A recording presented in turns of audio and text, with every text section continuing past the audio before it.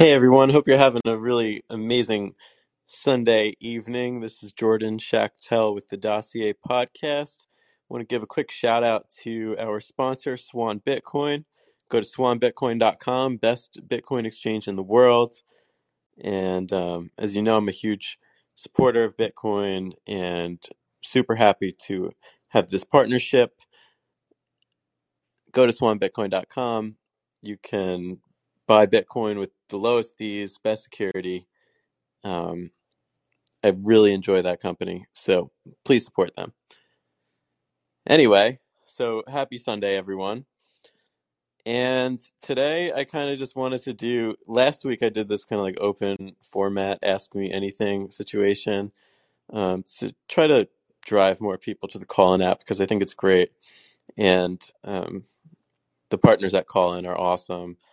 And create your own Call-In show too, if you like this format. I like the idea of kind of like a hybrid talk radio slash podcasting setup. This podcast is available, by the way, on Spotify and iTunes, I think, or Apple Podcasts at a later date. Um, so you just type this in on your podcasting app and it should show up. Um, but yeah, I kind of just wanted to do an open forum to discuss the state of Clown World because it's totally insane these days. There's so much going on with this, especially here in the United States, that just speaks to like this controlled demolition of American society. And I guess I'm guilty of this, getting sucked into all this Ukraine narrative stuff, which is largely just a distraction. Um, but I think it's important to, it provides important clarity with what we're dealing with these days. So I did a little bit, and feel free to, comment, whatever, or call in. But I did a little bit of a Ask Me Anything on Twitter, and I told people I'd answer them on the Call-In app. So I'll read through a few of these, and let's see what we're dealing with. So Ryan Saminsky says, how would you predict things look 5 years from now? Well, a 5-year time horizon is difficult, but I think that there will be troubled times and also bright times in the United States in the next 5 years. Um, I hope to see a future where we separate enormous aspects of the economy from the state through technologies such as Bitcoin, through our decentralization movements. I hope that state power dramatically is decreased 5 years from now. And I think that is, I think that that will happen eventually. The state is in the process of attempting massive power grabs, as we saw the last couple of years through COVID mania and through other means, with this extremely authoritarian agenda that presents itself in this like globalist, liberalist, progressive bumper sticker talking points. But they're certainly pursuing the power grab, and to me, it speaks of a desperation to be recognized as legitimate. And there are tens of millions, if not over 100 million Americans right now who do not um, interpret our current ruling administration as a very legitimate entity. Some people believe that that would be through the electoral process. Others just think of them as a bunch of like scamming, corrupt con artists, which would make them illegitimate as well. But I think that faith in our system of governance is completely lost, and it, that is the right call in my view. That there's a reason why nobody supports, well, at least no rational mind supports the expansion of state power coming from Washington, D.C. Regardless of your politics, it should be obvious at this point that the elite ruling class system is so broken beyond measure that these people cannot have more power. But right now they're in the process of trying to usurp as much power as possible. through these military boondoggles, through this, central bank digital currency project, where they're going to try to, while at the same time there are elements that are trying to decentralize the economy, there are feds who are trying to bring everything under the control of the federal government, and that's kind of like a natural reaction um, due to the state of the republic right now. So I think we're in for some 5 years from now. We will probably be experiencing lots of hard times and lots of good times. Maybe the departure from the hard times to the good times, but certainly in this like chaotic state, um, it makes me in a weird way bullish about the future in America, because this kind of stuff needs to happen for these regimes to be delegitimized. They need to make total fools of themselves. Um, so, yeah, I'm optimistic about the power centers moving away from DC. Okay, Mark Naughton asks, when are you coming on our pod? Whenever. Keith Shaney asks, how can the general public respond to this leadership nonsense? It doesn't even concern them anymore if we know what's going on. Nothing will happen. It's time for something to change before it's too late. They are driving this ship straight into an iceberg. Yeah, they're driving the ship into the iceberg, and you shouldn't rely on politicians in Washington, D.C. to try to avoid that iceberg. I think it doesn't matter who you elect as president of the United States in 2024, whether that's Ron DeSantis or Donald Trump on the Republican side, or Joe Biden, or whoever the Democrats are going to run. I don't think we're in a position right now where the feds are going to fix things. It's like, the analogy is like you have an extremely um, broken structure. Your home is a broken structure. There's mold everywhere. There's fires randomly starting, and you have no control over anything. And you think like, oh, like I'll just like walk around and things will kind of sort themselves out, and the house will fix itself. Yeah, I don't think that's going to happen.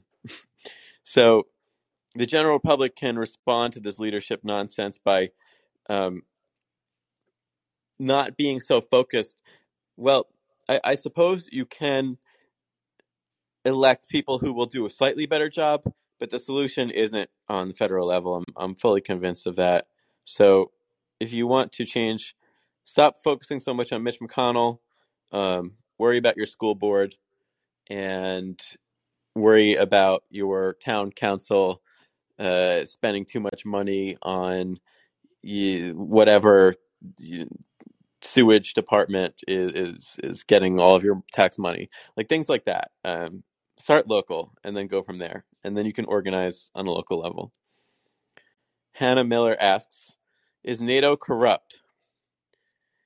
I wouldn't describe NATO as corrupt. I would describe NATO as kind of like a mafia or a cartel. It's a protection racket. So NATO was founded to to stop the Russians, the Soviets, from expanding into Europe and posing a threat. The Soviet Union is now long gone.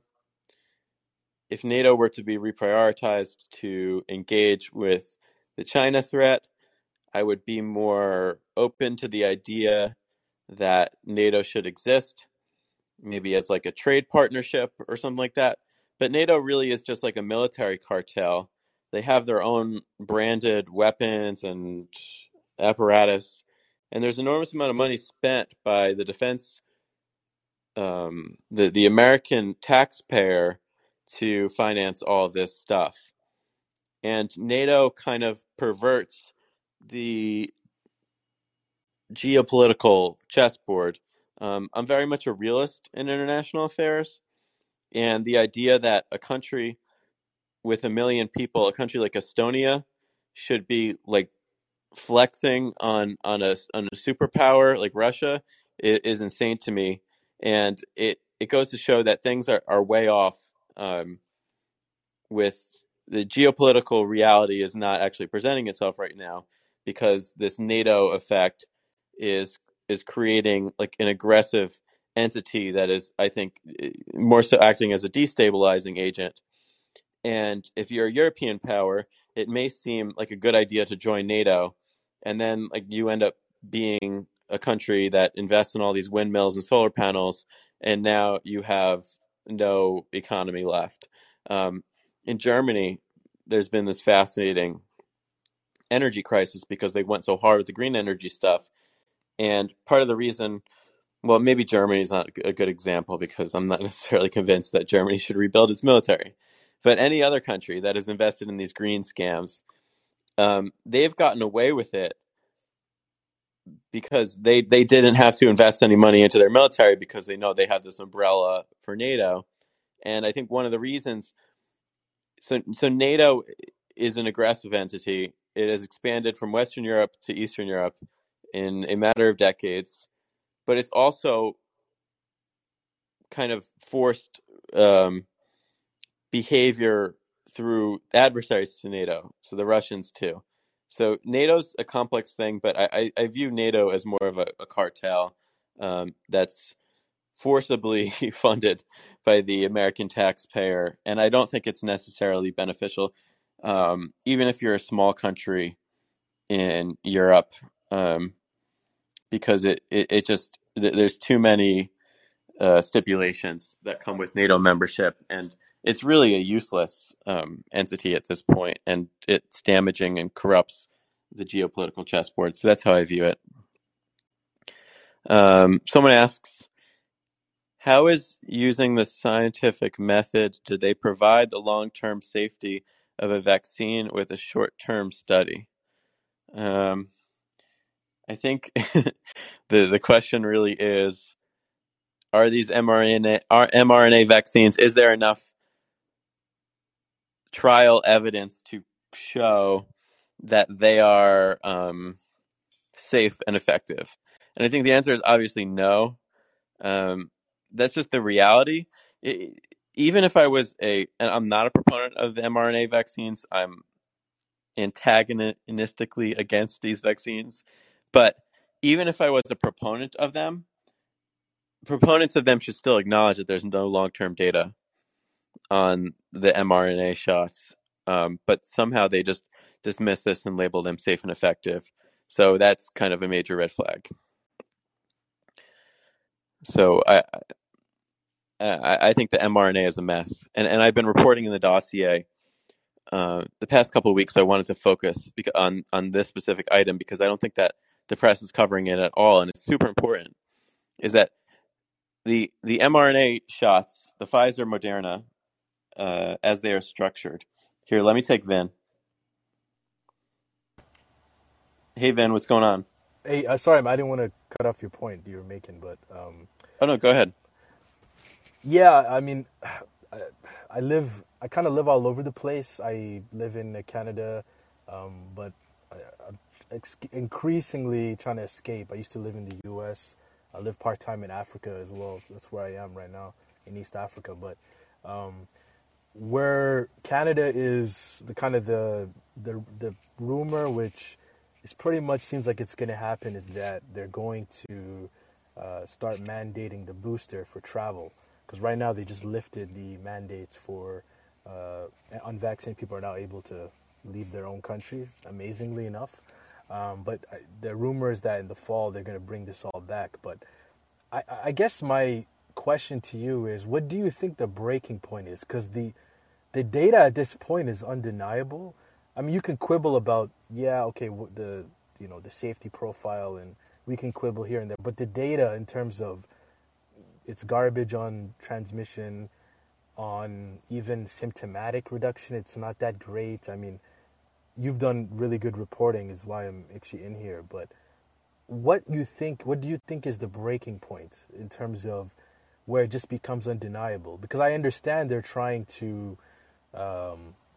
they're trying to cover up their steps as much as they can, but there's got to be a point where the dam breaks open. I'm just wondering where you think that is. Yeah, this is a really good question.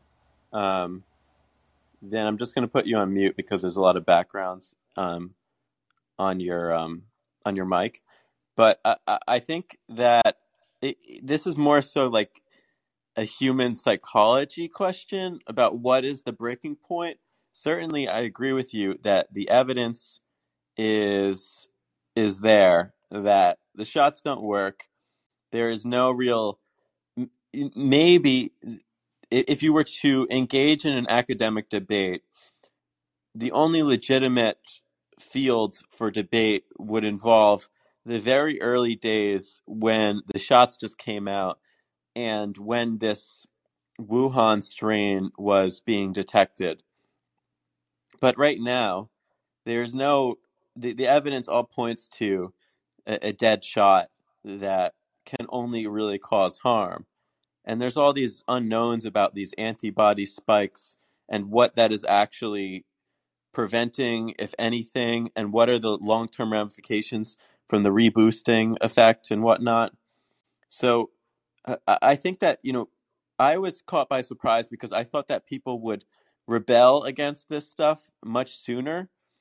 Um, and there still really hasn't, well, in Canada, you had that big truckers protest. But I thought that after 15 days to stop the spread, people would have had enough. So I don't really know what the answer is there, but it's I guess it just remains an open question right now. I agree with you that like things are way out of control, and these shots, it would be, you have to be so propagandized at this point to believe that they're like life-saving tools. Yeah, if I have to hear, I'm sick with COVID, but I'm really sick, but I'm glad I got the booster. It could have been worse one more time. I don't even know what I'm gonna do, but it's, I think part of it is it's psychological in terms of the amount of people who, how far they fell into it, and it's like you don't admitting that you were wrong the whole time at this point. I'm not even talking about the people in power. I'm just talking your average person who's gone along with this. I think that's the biggest point is no one wants to admit they were played, or no one wants to admit that they were brainwashed or whatever you want to call it. I mean, clearly there's psyop that has. I mean, in Canada there was a clear psyop done. I'm not sure if you're aware, but they actually used the army openly. There was an expose about this late last year, where they used the army doing an actual psychological operation in terms of increasing the amount of fear on regarding the virus, and that's why Canada. I know Canada got a lot of attention for the trucker protest, but I spent a good number of time there last year, and the population is incredibly subservient. You pretty much have a couple provinces that are maybe not as along with the narrative, but for the most part, it's everybody's incredibly subservient, and it seems any skeptical thinking around this comes from the right wing, which is pretty sad. I'm not a left-right person myself. I don't could care less, but the reason I say that's sad that the skeptical thinking is basically in the right wing only is that it's easy for it to be dismissed because they just say, oh yeah, it's just these alt-right, fascists or whatever they want to say that are, making these points, and we can just dismiss them. Whereas if Yeah. you had more of a, because I think this is way bigger than left right. This is, I mean, this is fundamentally changed society in so many different countries. So, but yeah, man, I really just want to say that your reporting on this has been extremely A1. You've done a great job, and just keep it up, man, because there's not many people like you that are doing this work, and it's much needed. Like, I can't even stress how needed it is, but hopefully we get more people waking up. Yeah, thanks. Really appreciate that.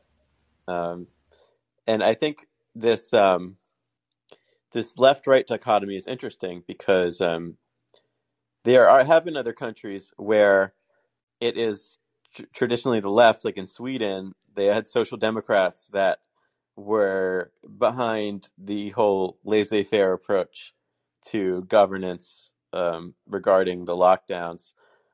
I think that when there are political indicators about if someone is going to support lockdowns or mandates. Um, but you're right. This authoritarian impulse comes from both, especially from the American perspective. Both there's a substantial authoritarian impulse on the GOP and Democrat side, and you saw that with the unanimous support for a lot of this nonsense.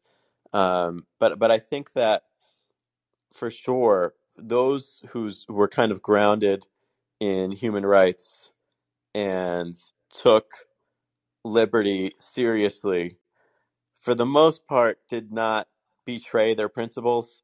The folks in Washington, D.C., the libertarians infamously folded, the think tankers at Cato and Reason and whatnot. But I think people who genuinely support individual rights and freedoms, they were on the money with this one. But yeah, the situation in Canada is horrific. And I talk about this, and I really appreciate the compliments. And I talk about this in the dossier a little bit about, what exactly is the free world. We had so much. We had all of these like democracy indexes prior to COVID, and countries seem to respond. Supposedly, like the freest countries in the world in these 2019 indexes were Australia and New Zealand, both of which did not allow citizens to leave the country or really go anywhere for a significant matter of time.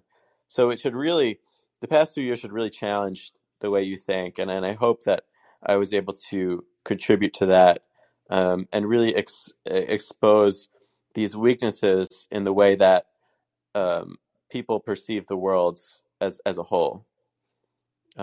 Really thank you for your comments, Vin. But I will get to more of these questions. Let's see.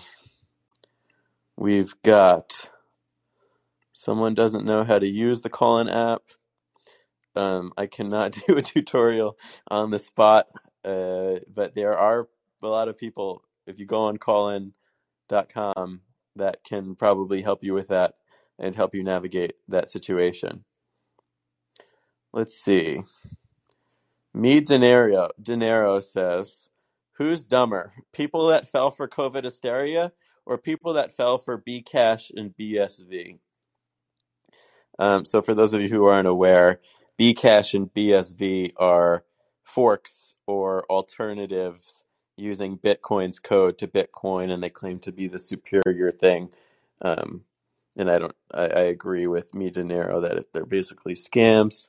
Um, I guess because these, a crypto, a digital asset is a little more complicated than, well, COVID hysteria has powerful psychological implications too. So I guess it's a tie. Um, Lorenzo asks, do you think Supreme Court decision will benefit us for midterms or hurt us? He says there are many young Republicans that are liberal about this topic. I don't really know. So the Roe versus Wade overturning situation, I guess he's talking about. Um, I am not like a card carrying Republican. I kind of like generally despise the Republican Party because I lived in DC for a long time, and I know the hackery, and it's like embarrassing to have like for me it would be like embarrassing to walk around saying I'm a Republican. Not that like it's not about the party label, it's about like the political implication of like prioritizing Republican v Democrat, because both sides are kind of ridiculous.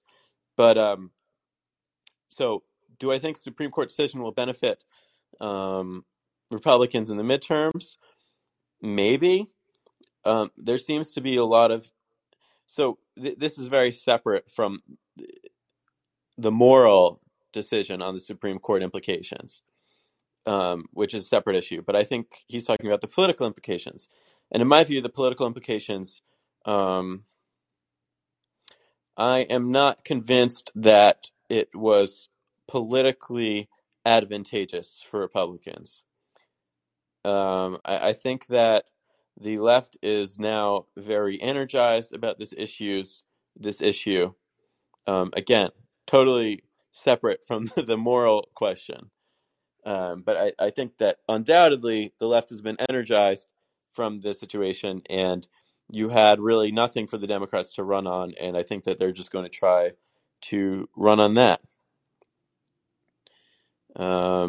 So yeah.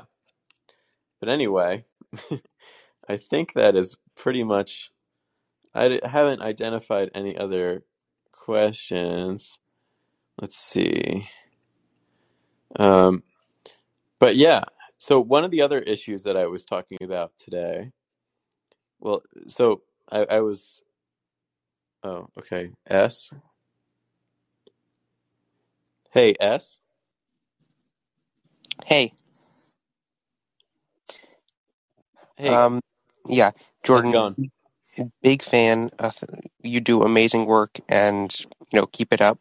Since this is an Ask Me Anything, I kind of wanted to ask about you. Are you just currently writing for the dossier? Is there any other side projects, any books or anything like that coming up? And second question, do you happen to have any special relationship with Colin in its development, so much so that you made it the place where you exclusively are? No, I'm not. I'm not like affiliated with Colin. I and then for I occasionally write for um, publications like the Federalist. I've been published like everywhere throughout kind of right of center media, but I try to put my best stuff on Substack. So I, I will be open to. I do still write occasionally for another publication, but it's usually just like the editor will ask me to. Will kind of like reach out. Like I'll never reach out and pitch them on anything. Um, so yeah, Johnny, what's going on?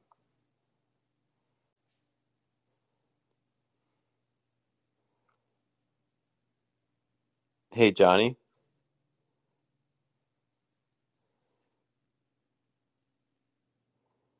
All right, maybe you need to hit the mute button. But anyway, um, yeah. So I was just kind of like, and Johnny, feel free to hop in if you figure out if you unmute yourself. Um, I've been following this Biden at the G7 thing today, and I was just like the state of clown world right now. I'm looking at this photo. You have Boris Johnson, Trudeau, Macron, and a couple other prime ministers. You got the Italian prime minister, Japanese prime minister, who aren't as ridiculous as the British, French, Canadian, and the American man in charge, supposedly. And I'm thinking about this in the context of what's going on in Russia. And then I keep reading about how Ukraine is withdrawing from all these areas. The Russian military seems to be really putting their foot on the gas in um, these territories in Ukraine that give them port access. And Russia seems to be winning this war convincingly now. Um, it has become a war of attrition, but Ukrainians are getting like obliterated. And it's worth thinking about this in the context of 100 billion American and European dollars allotted supposedly to this war. You had a massive sanctions regime. You have all of the intelligence of the European nations, NATO, the US, and Russia is winning. And I think like when we go back to that question of the current state of the American Republic and the Western world as a whole, you got to stop and think like what exactly is going on here? We have people like Mark Milley, Mr. like White Rage, in charge of an important part of the military we have this massive military industrial complex where they're getting all this money, and I don't know if that money is going to Ukraine or some of it's going to Ukraine, but Ukraine's getting like wrecked on the battlefield. So it's just very strange to me. And I kind of just asked an open question on Twitter: what went wrong and how do you fix it? And I think that's an important question to ponder moving forward. That it's just fascinating to me. And my view of this Russia-Ukraine situation is I don't see a solid moral distinction between these two entities. So I've never really like thought that the U.S. should be involved in any way. That's my bias. Um, so it's just been really interesting to me to see how this plays out. But it certainly doesn't seem to be working. Joe Biden, when the sanctions regime started and the Russian ruble was plummeting, he declared victory over the economy. You remember you had Lindsey Graham and all those folks um, celebrating what they said was the demise of the Russian economy, that they were going to crush 100 million people and ruin their lives. And what has happened has been what seems like the reverse. I mean, Russia has all the commodities, has all the stuff. Um, and it's just been kind of fascinating to me to see. Now the corporate press is just like totally checked out. Or they're just running like these same info ops for the Ukraine moral perspective. But it's just been fascinating to me, and I think it paints a perfect picture of where we are as as a Western civilization right now, where the clear objective was to bankrupt Russia financially and push Russia back militarily, and neither has been accomplished, and it seems to be getting worse. And now American taxpayers are out of $60 billion. Europeans are out of $40 billion. All this military hardware has disappeared, and it's just like this happened so fast. And people, I think it's an important issue to look at. Brady. What's up, Jordan? So, what do you consider to be so clowny about the world today? And I Um, mean, I imagine Roe versus Wade might be at the top of your list, right? well, as I was discussing for the past half an hour, there's quite a few I just jumped topics. in, man. Just had a So, conversation with Aaron Mate about the CIA and Russia, oh and yeah, so I how did know that go? exactly what you were talking about. It's pretty cool, man. We had a really good conversation. I brought up the fact that Russia actually helped us out during the Revolutionary War and the Civil War in two very cool ways. And so without Russia, the United States as it exists today and free from the monarchy, which in my opinion is the single greatest act we ever achieved as a country, we have Russia to thank for that, and I haven't forgotten that. And I just like to remind my fellow Americans of that. And I think we could rely on the help of Russian citizens to further uh, investigate and maybe even eliminate the British monarchy, especially starting with Prince Andrew and his Epstein connections. So, yeah, that was a good talk. I mean, there's a silver lining to all this Roe v. Wade stuff in that um, states have more rights now. And so here in Texas, we have a Green Party candidate, Delilah Barrios. I interviewed her today, and her platform is rock solid. If Delilah Barrios is elected as Texas governor, both abortion and cannabis are going to become completely legal in Texas overnight. Simple as that.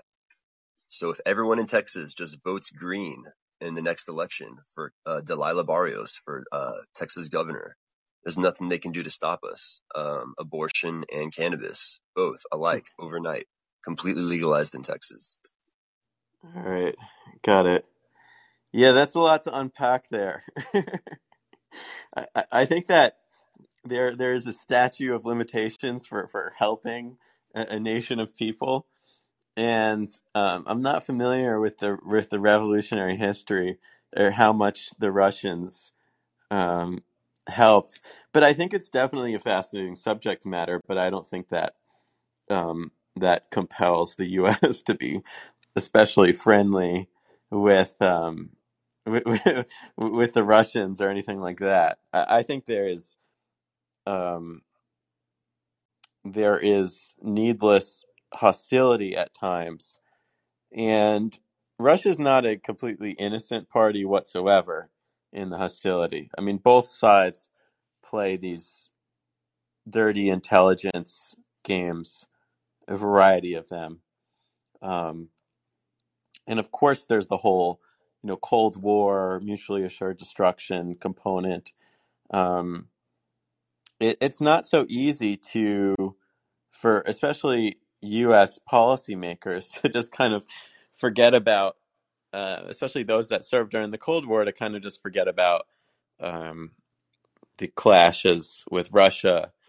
Um, so I don't necessarily, I am not convinced that, I think that there is definitely a way for the U.S. to get on board with a lot of like international free trade type of agreements involving Russia, perhaps um, to counter the malign activities of the Chinese government.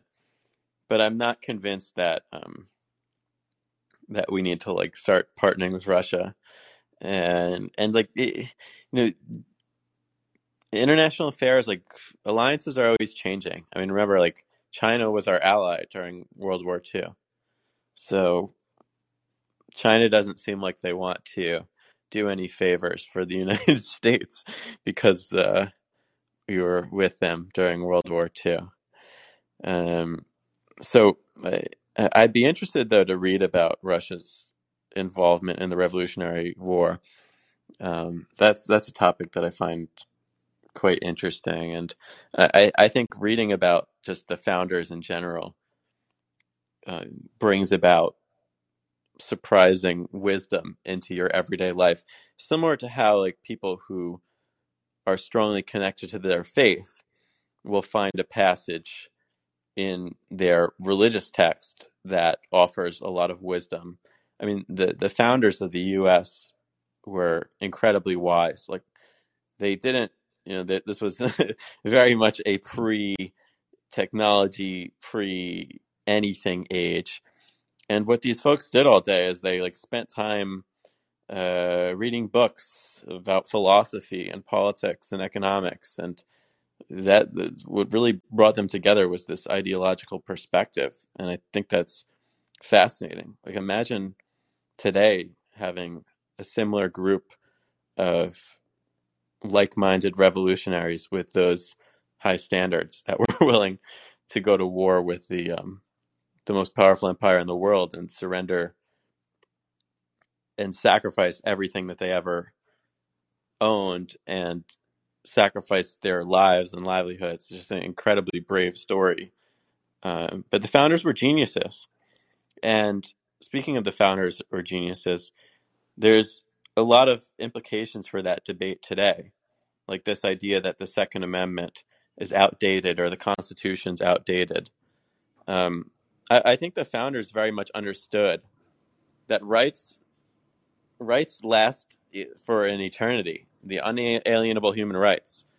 And what this authoritarian movement is attempting to do is to say that these rights have like some kind of expiration date because the founders or whoever was in charge of these governing documents for whichever country you live in were somehow not wise enough to have like a long lasting philosophical mindset about these things. So didn't want to get on that much of a tangent there. In Texas, I don't think that your Green Party candidate will be successful. Um, I admire the idealism, but I'm not sure there are more than Texas is not the political environment for unlimited abortion access and I don't know where they are on the marijuana issue, but I think the idea that you're going to elect a Green Party candidate in a conservative state, it's a bold endeavor, and I wish you luck. But I want to thank everyone else so much for coming on today, and I'm actually going to do a podcast on call-in tomorrow, so I will let you guys know the timing, probably around noon. So I will see many of you there. Thanks so much.